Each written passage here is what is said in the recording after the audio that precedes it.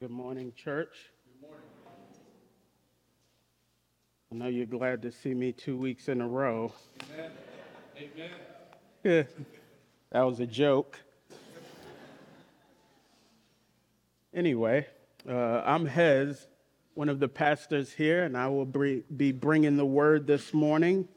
And I just ask that you, once again, would pray with me.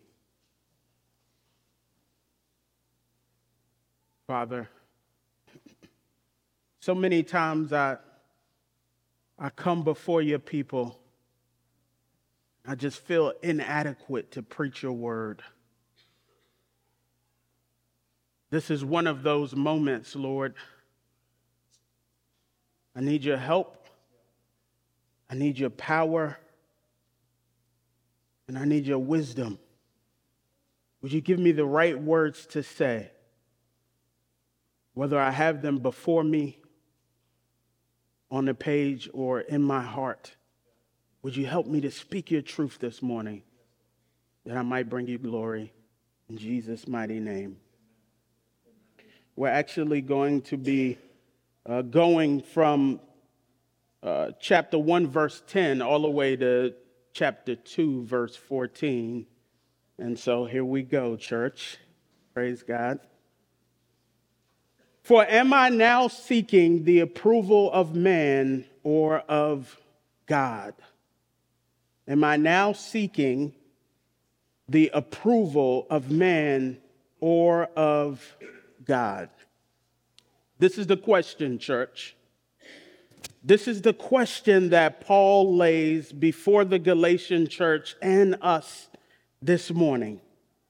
This is the question that he asks as he now moves, church, from addressing and defending the accusations against the gospel that he preached, to now addressing the accusations that are being made about him and his calling. Accusations that not only claims, church, that Paul is a false apostle, but accusations that calls into question his motives, as they have charged him, church, with being a people pleaser, a charge that to Paul is probably one of the most egregious accusations that one could make about him as a servant of Christ.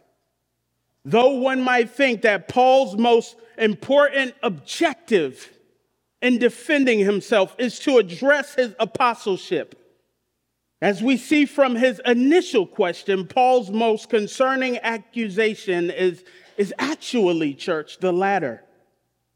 For one to say that he is pursuing some self-motivated approval of man is to say the very opposite about his pursuit of God.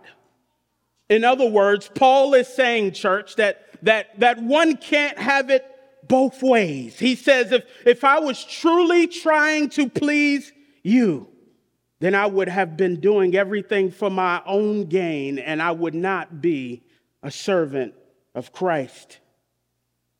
Paul, before he begins making his case, wants them to understand the gravity, church, and the weightiness of what they have come to believe about him.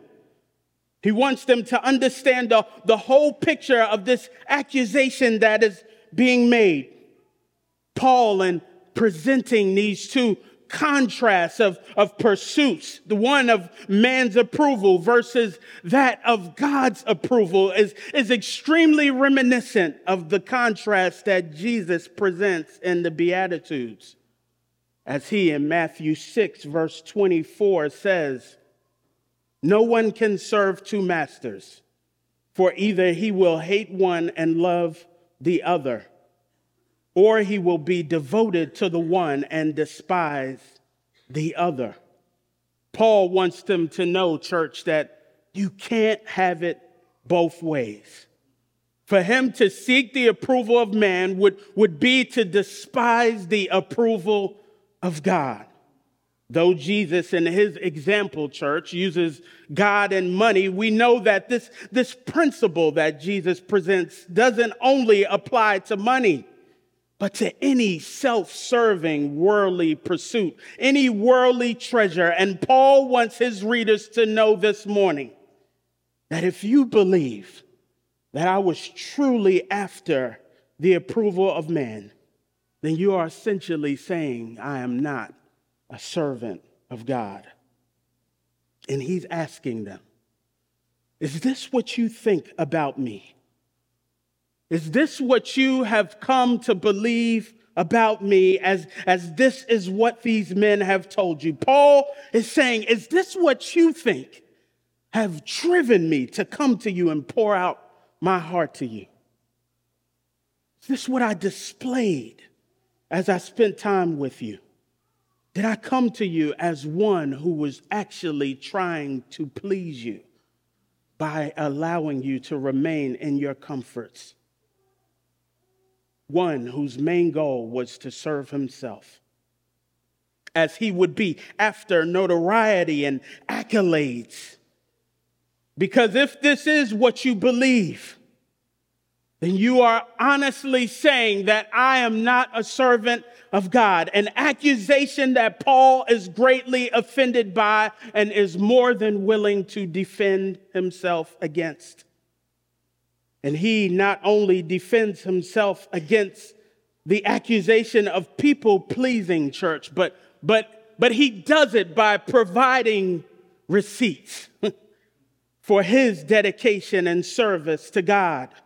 A service, church, that was the means for him coming to them as Paul was called and given a life not of his own, but a new life that began with God at the center of it, church.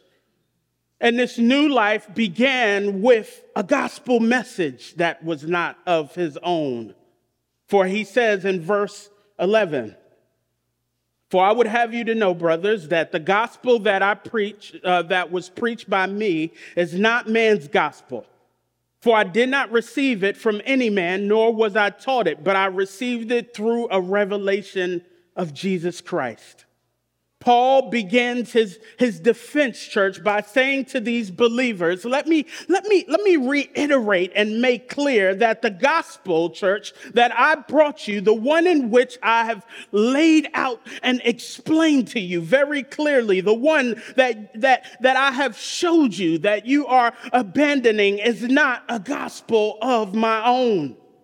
He says, in fact, it's not man's gospel at all. Firstly, because the gospel that I brought you is not about man. It does not have man at the center of it. For the gospel that I brought you, church, is about God. And it's about what he has done for you, not a gospel centered around you and what you can do for him. But it at its core is a story that is centered around the actions of God, around who God is and what he has done for us. Where everything that we could possibly do for him is only a response to his goodness and his mercy. He says it's a means of gratitude for all that he has already accomplished. Therefore, if anyone is to bring you a gospel that is centered around man's action, know that it's not truly a gospel of God at all. It's truly not good news, as there is nothing that man can do in and of himself to make himself righteous. There's nothing that man can do to make himself right with God. Paul says this is not man's gospel. Secondly, it's not man's gospel because the gospel that I brought to you, Paul says, is not a gospel of my own because I did not receive it from any man. He says, nor was I taught it by any man. But he says that the gospel that he received and brought to this Galatian church came to him through revelation of Jesus Christ. And Paul is not just saying this, church, because it's true. It's not just a matter of fact, but he is saying this because the men who accused him of being a people pleaser also accused him of receiving this gospel secondhand. One in which they say he he learned from someone else and then distorted for his own gain. They have used that claim to sort of show their superiority over Paul and his message, flexing their authority and superiority as they claim to be men from Judah. And if you don't know, Judah is a region, church, where Jerusalem is. And Jerusalem was sort of during that time the hub of Christian mission, as it was where the message of God flowed out of, as it is where the Holy Spirit fell, and Pentecost and all of that, and Peter giving the sermon. All of this happened in Judea. And so these men come flexing that. They say we are men from where the gospel first was and then went out, as Judea and Jerusalem served as sort of a headquarters for the Christian movement, especially for Jewish believers. This is why, as we saw last week, that Paul and Barnabas are going up to Jerusalem to make their case for the gospel that they preach. And this is where these men have come from. And so they're saying we're not just any believer, but we're coming with the authority, church, of the apostles, as one who have learned from them in Jerusalem. But Paul says, my gospel that I preach did not come from any man. But he says the gospel that I preach, Galatians, came from Jesus Christ himself.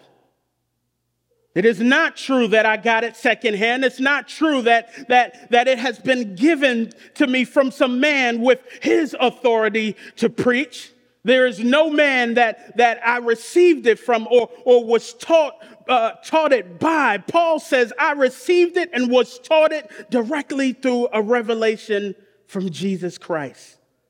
Revelation, church, that came by way of a miraculous encounter with the Lord. An encounter, church, that we have recorded in the book of Acts, in Acts 9, one in which Christ reveals himself to Paul and asks him the question, why are you persecuting me, Paul? An encounter, church, that radically changed Paul's life.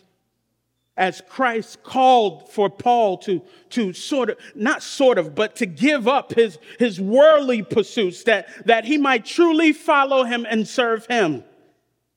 Christ charged Paul and called him to no longer, church, pursue a mission and ways of his own, but to conform to his ways as he called him to carry out his mission. A mission, church, that was not of his own or on his own accord, but one in which God had called him to and created him for. And Paul continues to pull out receipts as he explains that this life-changing encounter, as he recites to them this life-changing encounter in verse 13. For he says, for you have heard of my former life in Judaism, how I persecuted the church of God violently and tried to destroy it. And I was advancing in Judaism beyond many of my own age among my people. So extremely zealous was I for the traditions of my fathers. Paul says, have you not heard of me? Have you not heard, Galatians, about my former life? Do you know who I was and what I did? He says, have you not heard about how I persecuted the church and violently worked hard to destroy it? He said, I was advancing in Judaism beyond many of my age. In other words, I had all of the accolades and I had all of the praises of people. I was well accomplished and I had no need to change anything to please people. In other words, Paul is saying, church, to these Galatians, put some respect on my name because my name rang bells in the streets. He says, I don't have to give you some secondhand twisted gospel to get the approval of man, for I already had it. I had it, church, as I worked violently, pursuing the destruction of the church. For I was extremely zealous for the law and the traditions of my father. In other words, I had all the accolades that they charged me with claiming to gain from you. All of the accomplishments of one looking to please man. He says, and I had it all as a Jew who was violently persecuting the church. In what world would it make sense to you that I would switch sides to try to build up the church, the very thing that I was working so hard to destroy, and to relax the laws and traditions of the fathers that I worked so violently to uphold for the purpose of gaining accolades and the praises of men? Paul says, in what world does that make sense, church? The only way that any of this would make sense is if God himself, who set me apart before I was born, had sent his son to me and revealed his son to me so that I might experience him for myself. He says, in order that I might be called to a new life, as he has charged me to take the gospel to a people, to the very people that I despised as a Jew. Those who I would have never associated. How? How could you believe that I came to you on some mission to gain your approval? I needed nothing from you. Paul says, the only way for that to have made sense is for me to be on a mission, not of my own, but to be on a mission for the true and living God, one in which he has called me to, that I might serve him and bring him glory. As I take his gospel to a people who never knew him, that they might also know him and follow him and share in the freedom of his glory and grace. Paul says, this is what I was called to, Galatians. This is the mission that I am on. And it's not about man, but it is about God who sent his son that we might have true life in him. Paul describes his transformation beginning in verse 15 by using sort of familial prophetic language, church, as he describes his encounter with Jesus. Doesn't it sound familiar? Language that is very similar to Jeremiah 1, verse 4 through 5, as the prophet describes his encounter with the Lord. As he says, now the word of the Lord came to me saying, before I formed you in the womb, I knew you. And before you were born, I consecrated you. He says, I appointed you a prophet to the nations. Much like Jeremiah, church, the living word comes to Paul and explains to him the predestined plan and purpose for his life, one that was planned before he was even created and formed in the womb, one of which God has consecrated or set him apart for, as the word consecrate means to set apart, a calling and mission in which a universal word of God is given to him to take to the nations. A word of God, church, that came by God's great grace and for his glory. A word in which Jeremiah explains that God gave him, as he says, he placed it on his mouth and charged Jeremiah to go to take this word to wherever God would tell him to go and to whomever God would tell him to take it to. a task in which he was created for, as he was created to be a servant of God. A called church that required no input or validation from man, as man did not give it to him nor teach it to him. Paul continues, church, to lay out his receipts as he gives an account of the history of his mission and the authority that he operated in to carry it out. As he says in verse 16, I did not immediately after this encounter go up to Jerusalem and consult with anyone. In other words, Paul is saying to them, when God called me to this mission, I did not go and seek man out, church, to understand it or to get their authority to teach it. But he says, I went away to Arabia. In other words, after encountering Jesus, after receiving the word and his call to the mission that was laid out by the Spirit of God, he immediately followed the orders of God and went up to Arabia to preach the gospel, a task that he says that he carried out for 3 years before even stepping foot in Jerusalem.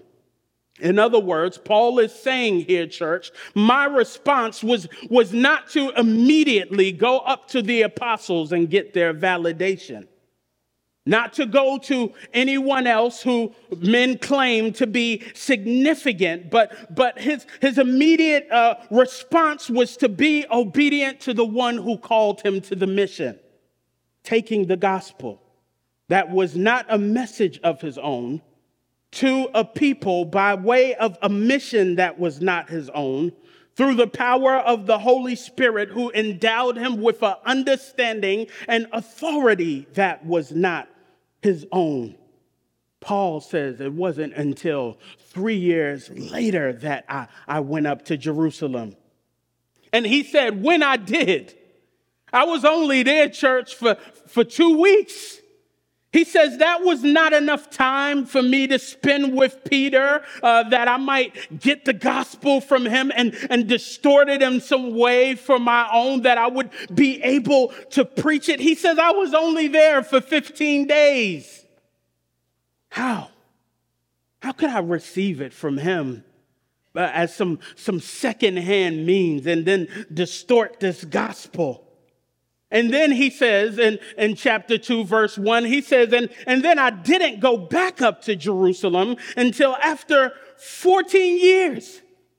He said, I went and served this mission and this call for 14 years before going back up to your hub where you get your authority from. Paul says 14 years. And when I did go up, he says, I went up with Barnabas. And the reason why I went up was because I got a revelation from the Holy Spirit, meaning it's not because anyone called me there. No one was questioning my gospel or the mission that I was on. In fact, he says, I went up with Titus. I took him with me, Titus, who is a Gentile. And when I was there with Titus, we enjoyed the fellowship of the brothers. We ate and we worshiped together. I was with all of your leaders. I was with the apostles, and nobody questioned my message, and nobody called Titus to be circumcised. He says, not Peter, nor any of the apostles. He says in chapter 2, verse 4, he says they were all fellowshipping and enjoying each other's presence together. Enjoying the freedom of the gospel. That is, he says, until these false brothers, those who probably, church, were of the same sect that came to him in Antioch and the same sect that is now troubling the Gentile church. He says until these false brothers came in that they might slip in and spy out our freedom. He said, we was good. We was chilling. enjoying the Lord. We was eating good, church. We was worshiping. That is until these dudes came in. And they didn't come in with the same agenda of worshiping and enjoying the Lord with us, but they came with an agenda of their own. They came to slip in and spy out our freedom. In other words, they didn't come to share or fellowship with us, but they came for the very purpose of disturbing the freedom that we enjoyed, as a means to draw us back into slavery under the law. Paul says, but no, I did not yield to them for 1 minute. And the reason why I did not yield to them is not because of my pride. It's not because of something in me. But he says, I did not yield to them because I wanted the gospel to be preserved for you. In other words, Paul has already encountered these men before they went to Galatians. He has already encountered their claims. And he says, right before the face of the apostles, I debated these men. I debated their claims that the apostles didn't even make themselves as we was enjoying ourselves together. And as I debated these men and stood on the same things that I now stand on today, he said, I shared the same things then that I shared with you. So that this gospel that we shared in together, the gospel of freedom that I brought to you, would not be changed or distorted by men for their own account. Those who look to force you back into slavery, into the slavery of the traditions of men.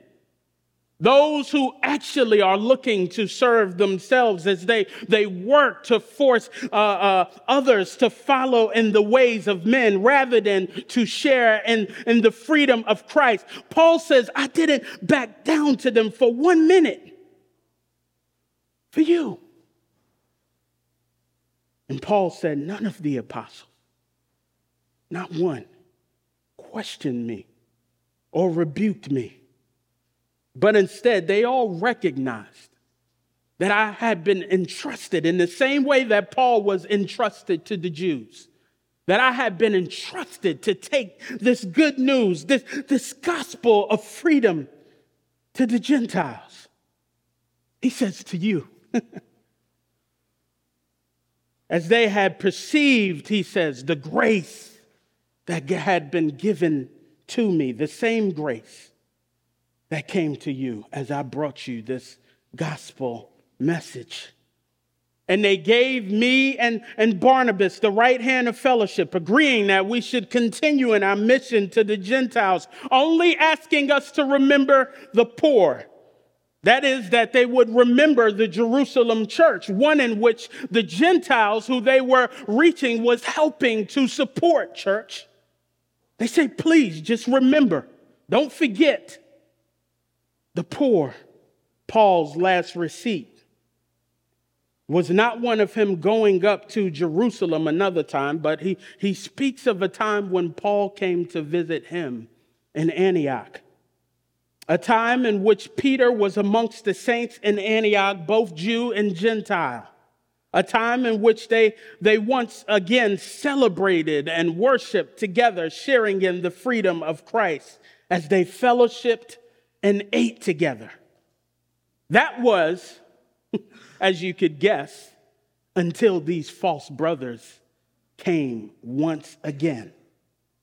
Paul says that when those men came into their midst and saw the fellowship that they were having, Peter, who was just fellowshipping and eating with the Gentiles as brothers, had began to then draw back, he says, from the Gentile brothers, separating himself from them. And Paul said, I had to confront him. I had to confront the most revered apostle of the church. because he stood condemned. He was condemned because before they came, he was just doing all of these things with the brothers and enjoying the freedom of Christ with them together until these men came, and it was a problem then. Paul says he did this because he feared what they might say about him. He separated himself from them. Paul says he stood condemned because Peter was actually doing the very thing that Paul is being accused of. As Peter disregarded, church, the freedom that they shared in Christ to please man and their traditions. Paul says, I had to oppose him and rebuke him to his face because he knew he was wrong. He stood condemned. And not only was he wrong, but him and his wrong hypocrisy was leading other Jewish brothers to follow in the same way, including Barnabas. And he says in verse 4, but when I saw that their conduct was not in step with the truth of the gospel, I said to Cephas, who was Peter, before them all, if you, though a Jew, live like a Gentile and not like a Jew, how can you force the Gentiles to live like Jews? This was Paul's rebuke to one of the great pillars of the faith. In other words, Paul is saying, bro, you was just enjoying the freedom of Christ where you wasn't bound to the law as a Jew. Why would you call for the Gentiles to be bound to it when you're not bound to it yourself? In fact, why would you try to hold them accountable to something that you have never held? He says, all of you who are trying to put these Gentile brothers back under the traditions of men are all guilty of breaking the same law that you are trying to put over their heads. Paul wants these Galatian believers to know that not only, church, has he stood for this truth before these men, but he stood on it before even the most revered apostle. Before everyone who tried to change or distort this gospel that came to him by way of revelation as Jesus spoke this very word to him. He says, there's no way that I'm going to change and walk away from it. It was too real. It's changed my life, and it shaped how I think about everything. To where I'm walking in the authority of the Lord to the point where I am willing to rebuke Peter to his face as he was enticed to turn away from the truth of this gospel and fall back into a way of slavery. A way of hypocrisy that Peter was leading these other brothers into as he faltered to the pressures of these men, fearing of what they might think about him. Paul is trying to say to these Galatians the same hypocrisy that I speak to you of now. The same hypocrisy that these men came to us with is the same hypocrisy that they are calling you to. That you have agreed to and have believed that I have come to you with. A